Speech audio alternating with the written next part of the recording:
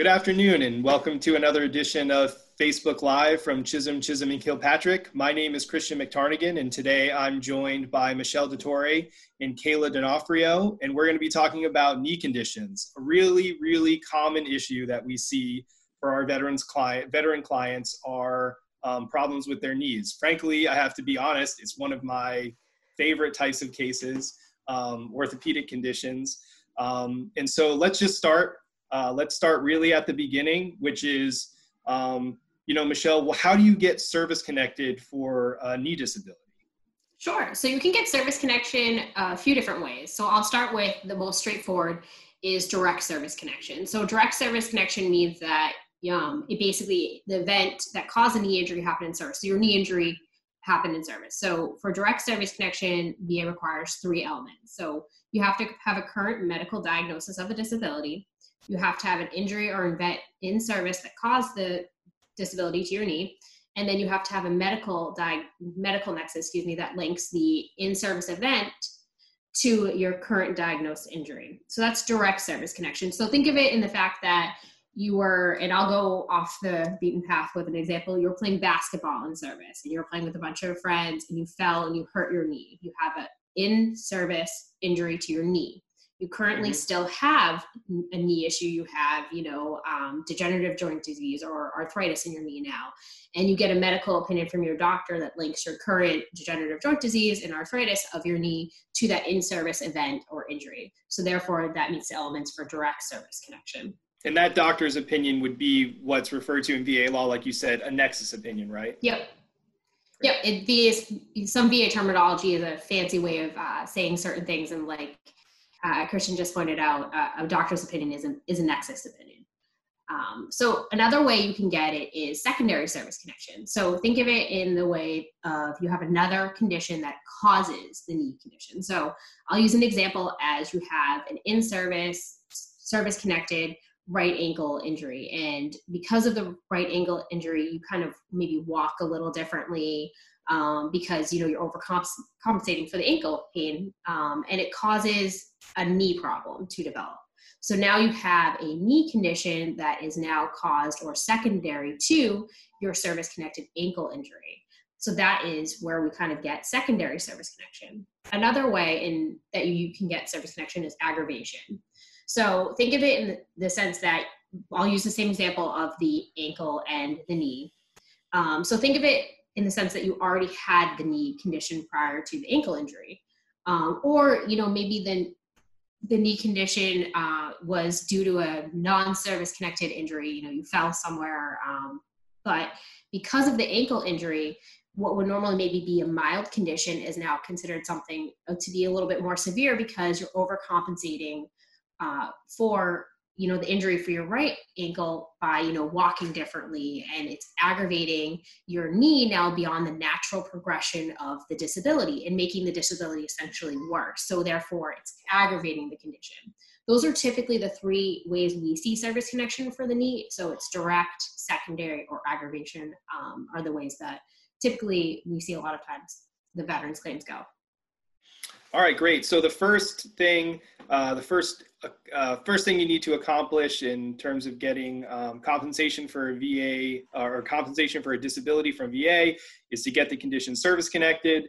And so next, Kayla, once you get the condition service connected, you are going to get a rating. A rating is a percentage that's assigned to your disability, how disabling it is. And for the knees, there are a bunch of different ways and a bunch of different diagnostic codes that you can be rated under. So do you want to take us through one of them, Kayla? Sure. So I think the most common one that we see, and the most common one that VA really sees in general, is limitation of flexion of the knee. So that's rated under diagnostic code 5260. And basically limitation of flexion has to do with the inward motion of the knee or how much you can bend the knee. So when VA is testing it, they're looking at, in general, range of motion testing. The diagnostic code criteria does specifically contemplate, the degrees of range of motion that you're able to bend your knee. This doesn't get super highly rated. The highest rating that you can get for limitation of flexion is a 30% rating under the scheduler, rating criteria under diagnostic code 5260. And the less that you can bend your knee, the higher that rating is going to be. At a 0% rating, you have, pretty good mobility in your knee as far as the ability to bend it. You can bend it up to 60 degrees. And then at the 30% rating, your limitation is pretty limited to only about 15 degrees. And there are a lot of people who file claims based on limitation of extension. I think it's one of the highest and most commonly claimed VA disabilities. All right, so 5260, we use numbers just because that's how VA organizes the diagnostic codes. 5260 is just the number that's assigned to the limitation of flexion disability. But other than that, there's also another diagnostic code that applies to limitation of extension, right, Kayla? Yes, so limitation of extension is sort of the opposite motion. So it's your ability to straighten your knee. It doesn't necessarily mean that your knee is frozen, but you can't straighten it all the way. The rating criteria, 5261 is the diagnostic code for the limitation of extension. The diagnostic criteria does allow you to get a higher rating than it would for the limitation of flexion of the knee. The rating criteria goes up to 50% versus just 30%, which kind of makes sense. I mean, if you're not able to, fully straighten your knee, it's going to affect your ability to walk and ambulate probably a little bit more than an inability to fully bend your knee. But, again, it kind of goes under those same restrictions of really just kind of looking at that strict rating as far as the degrees that you're able to bend your knee. So keeping in mind with both limitation of flexion and limitation of extension of the knee, VA's rating criteria is pretty strict as far as, how you can get those ratings based on your range of motion testing. There are a few different things that they really should be taking into consideration, including flare-ups and, pain on motion, and we're going to talk about those a little bit later. Yeah. But in general, it is based on, pretty strict range of motion testing. Yeah, I think is it called I always mispronounce this, a goyometer? It's like right. Is that what it's called? It's literally something that they use to see, think of it like a protractor, like how far you can literally move your leg. That's how they do the most baseline basic rating under these disabilities. All right, so that's extension and limitation. There's other ways that your knee can be affected by a service-connected disability, and one of them is instability. Do you want to talk a little bit about 5257, Michelle? Yeah, sure. So instability. So what does that mean? It basically, for VA's purposes, it means that the knee is moving too much from side to side or dislocating regularly. I think for layperson terms, you're thinking about the knees giving away. So a lot of times instability causes somebody to fall. So usually, for our purposes, if we're looking for evidence of it, a lot of times we're looking for lay evidence or medical evidence that shows the knee is giving out or causing somebody to fall or, lose balance. So this is unique in sense compared to the other knee diagnostic codes in the sense that you don't need objective evidence here. Meaning when I say objective evidence, you don't need medical evidence. A veteran is competent to talk about the fact that their knee gives away. However, it is good to be mindful of the fact that if you do see that medical evidence doesn't show it, VA may give a little more weight to the medical evidence, but it's unique in the sense that you can just have lay evidence demonstrating it. So here VA rates it based on a 10, a 20, or 30. So they call it slight, moderate, or severe. What does slight, moderate, and severe mean? Great question. That's a really good question. I think that in VA's world, it's really just showing kind of maybe how often it happens. How often does it give away? So for me, and if I'm arguing a case, I want to show how often it's giving away to help show that slight, moderate, and severe. But in normal sense, VA doesn't actually define it. So that's why we kind of chuckle a little bit when we say, what does it mean? But that's kind of how stability works for knee conditions. And just to take one quick step back, you mentioned lay evidence. Do you want to explain what that is, Michelle? Sure. Lay evidence is usually when you get a statement that is from either a veteran or a third party, basically just attesting to the condition in the sense of the severity or, you know, the events that caused it. It can be submitted by any veteran, you know, basically wanting to show evidence in support of their case. It's usually taken with the same weight as medical evidence in most cases.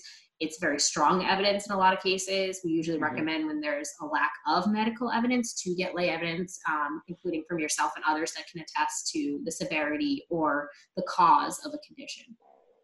Great. So when a knee disability gets really severe, you know, you might need a knee replacement. Do you want to talk a little bit about how the knee replacement diagnostic codes and ratings work, Michelle? Sure. So you're talking about 55 here for the knee replacement. And typically with that, when you're getting your knee replaced, VA automatically gives you a year of convalescence rating. What is the convalescence rating? It's a temporary 100% rating for a year. Now, once the 100% ends, you're either going to get a 60 or a 30, because a 30 is the minimum rating after a knee replacement.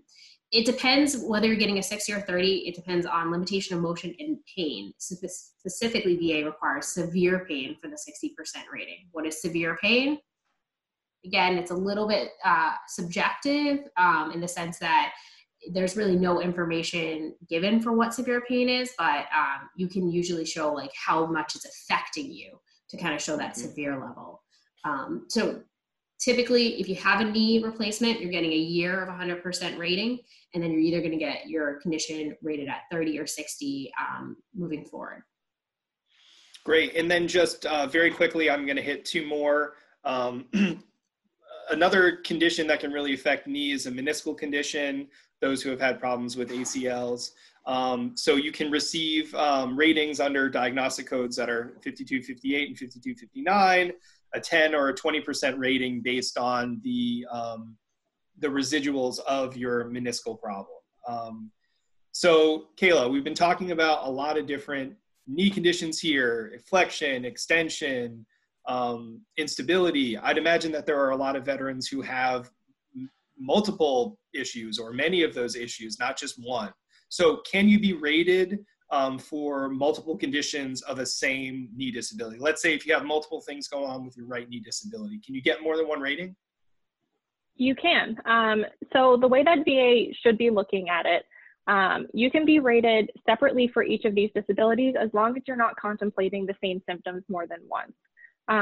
So VA has what they refer to as pyramiding, which is basically something that restricts your ability to get compensated twice for the same symptom. So for example, if a veteran has, limitation of flexion and limitation of extension in the right knee, they can be separately rated for both of those conditions. But if, you're trying to look at maybe, ankylosis, and that also contemplates limitation of flexion, where you have limitation of flexion already rated, you can't kind of overlap those symptoms in the same way. So as long as your symptoms are separate and distinct from one another, and they can be separately rated under those diagnostic criteria, they can be separately rated. It's something that VA misses a lot. Sure. I think especially when we're, seeing that a veteran maybe files a claim for one specific condition and they go on an exam. And in those exams, they do find that maybe they also have that instability in their knee. VA raters and, when they're adjudicating those claims, they tend to not pick up on that, and they don't separately rate it. So if you find that you're looking through an exam or you're at an exam and they do find that additional symptom, definitely point it out to VA so that they can compensate you appropriately for all of the symptoms that you're experiencing. So Michelle, we've been talking about a lot of movement-based disabilities, right? Flexion is when you move your knee closed. Extension is when you extend it out. Instability, it's going to move a little bit side to side. So can you get a rating under VA law just for pain? So if you asked me a few years ago, I would have said no.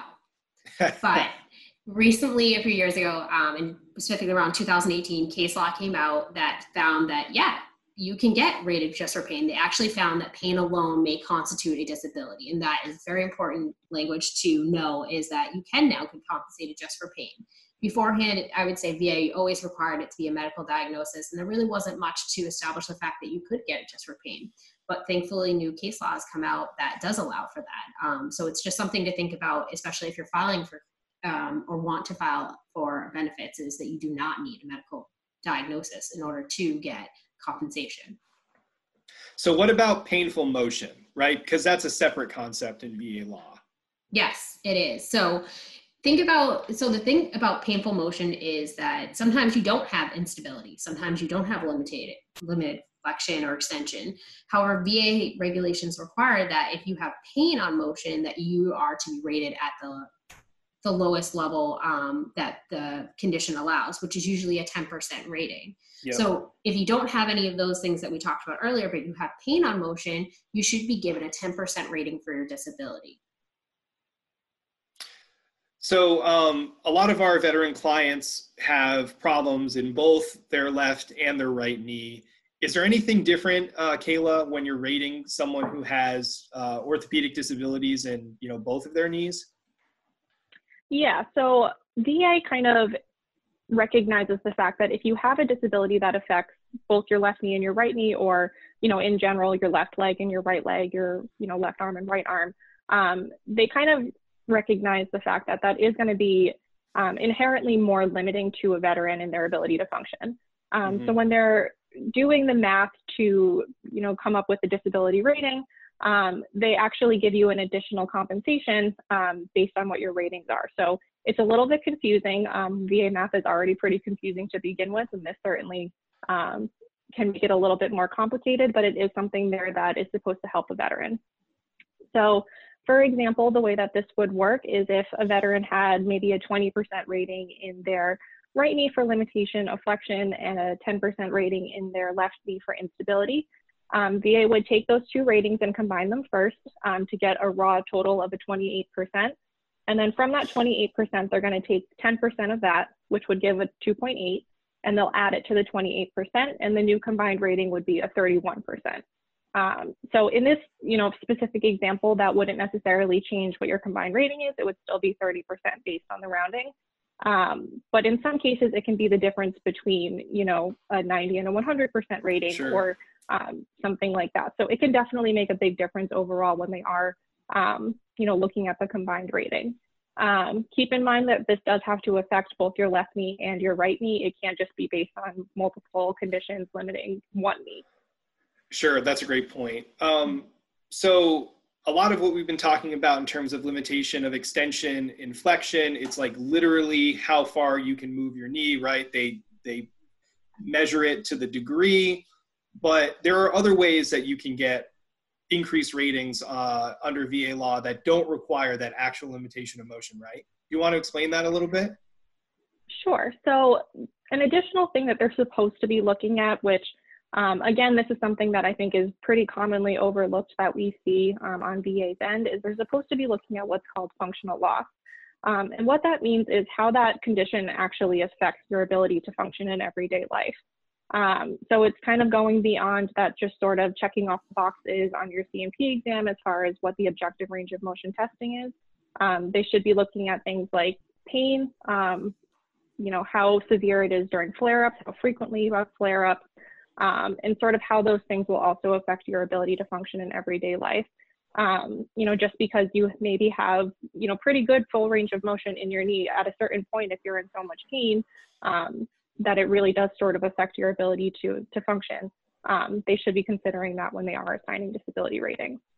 And also pain is probably the most common symptom that we see, but also weakness, strength, incoordination, all of these are elements of orthopedic disabilities that VA is supposed to consider when they're rating.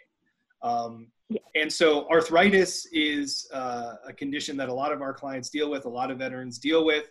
So do you want to explain what the major joint rule is, Kayla? Sure. So the major joint rule basically says that if you have a diagnosis of arthritis, what VA is going to do first, they're going to go through those normal range of motion tests and kind of determine if you would, be able to get sort of that normal disability rating based on the range of motion tests under 5260 and 5261.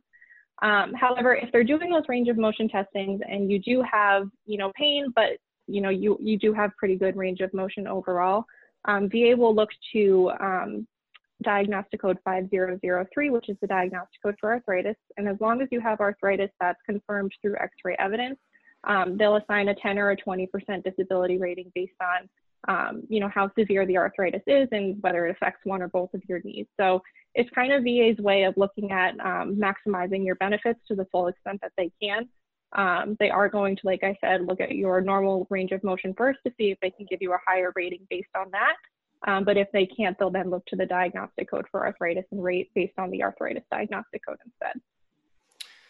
So we've been talking a lot about what conditions can be compensated, how they're compensated. So Michelle, let's talk C&P examinations, because this is where VA gets a lot of the information that they use to rate the veterans. It sure is. So for C&P exams, veterans will often say, what do you expect, especially for something to do with the knees? This is mostly going to be range of motion, and we've kind of talked about certain parts of it throughout this conversation. A lot of it is checking your range of motion. So where's your flexion going to? Where's your extension going to? They're supposed to test you after repetitive motion. So how much is the motion limited when you use it over time? They're supposed to be talking about limited motion after flare-ups. Obviously, that's a very difficult one because you're not always going to an exam during a flare-up. So then they're supposed to address based on your conversation, what additional limitations you have during a flare-up. Like Kayla said, they're supposed to be talking about functional loss because your pain is so severe. How much more loss do you have? Those are some things to be thinking about. They're supposed to be talking about impacts with standing, walking, sitting, climbing stairs, kneeling, all the things that impact your activities of daily life. So those are some things to think about. They're always usually supposedly in-person exams just because they have to be checking for range of motion. So that's something else to be mindful of for examinations. Yeah, absolutely. And the examiners are supposed to provide a lot of information for the board to be able to rate that disability. And unfortunately, they don't always, right? There's unfortunately a lot of mistakes in these examinations because exactly what you were saying, both Michelle and Kayla, the VA examiner isn't really taking into consideration the functional loss that it causes. They're not estimating how much range of motion might be lost. Are there any other sort of common mistakes that you might see in C&P examinations in your practice? I think something that I commonly see is they're not necessarily, addressing all of those separate disability ratings. They are kind of glossing over and sort of maybe sometimes get tunnel vision based on, what's being claimed or what, the exam request might say. So when they're providing opinions, they're not necessarily looking at those sort of separate ratings that a veteran could potentially get and talking about those symptoms as well, which I think then, in turn gives VA adjudicators more tunnel vision when they're making decisions on the claims as far as what the rating can and should be. So I think that's a pretty common mistake that I would say. Yeah, absolutely. Absolutely. So how would you guys say that veterans can improve their chances for being rated correctly for their orthopedic conditions? I would say when you go to an exam, being really upfront and honest about the limitations you have, because if you're not reporting it during exams and trying to hold back a little bit, it's really not going to show all the limitations that you have, talking about, the fact that you can't stand or you can't walk or, when the pain is so severe you can't get out of bed, it's really not showing the functional loss if you're not reporting that stuff. So I think that is very important. I agree. And Michelle, like you were talking about earlier, I think, lay evidence can also provide, some additional supplemental information for VA when they are adjudicating these claims. And, specifically when you're talking about things like functional loss, pain, limitations based on pain and instability in particular, having that lay evidence talking about how it actually impacts your ability to function in everyday life, your ability to sit or stand or walk for a certain amount of time can be really helpful in helping VA adjudicators get it right. Yeah, absolutely. And be honest but thorough about what your everyday life is like, what your symptoms are. Something that I see from time to time in an examination, it seems like a common pleasantry, but the examiner said, I asked veteran how they were doing and they said they were doing great, right? Because it's, how are you? Oh, I'm doing fine. And then that gets recorded and, that's that's you're being polite, and you always should be, but you know, unfortunately your knee hurts a lot, right? And that should be what you're talking about in that examination. Yes, I fully agree with that. You see that a lot. Yeah, absolutely. So any closing thoughts before we wrap up the knee condition talk today? I would just say we've talked about a lot of conditions. We've thrown out a lot of numbers that go to diagnostic codes. We're talking about a lot of medical terminology. I think it's always important for people, if you know you think you're underrated, to also reach out to an attorney, a veteran service organization, somebody that can look to see if there is additional benefits that you should be awarded and that you're missing out on. Yeah, and I was, really going to just reiterate what Michelle had said. I think there's a lot of things to consider when thinking about knee disability ratings, and an attorney or a veteran service organization can really help you kind of determine what paths that you're able to choose and how to get you the most benefit. It is really confusing, and there's a lot of things to consider. So definitely seek help if you think you need it. Absolutely, all great advice. Well, I think that does it for our conversation today. Thank you very much for joining in, and hope to see you again soon.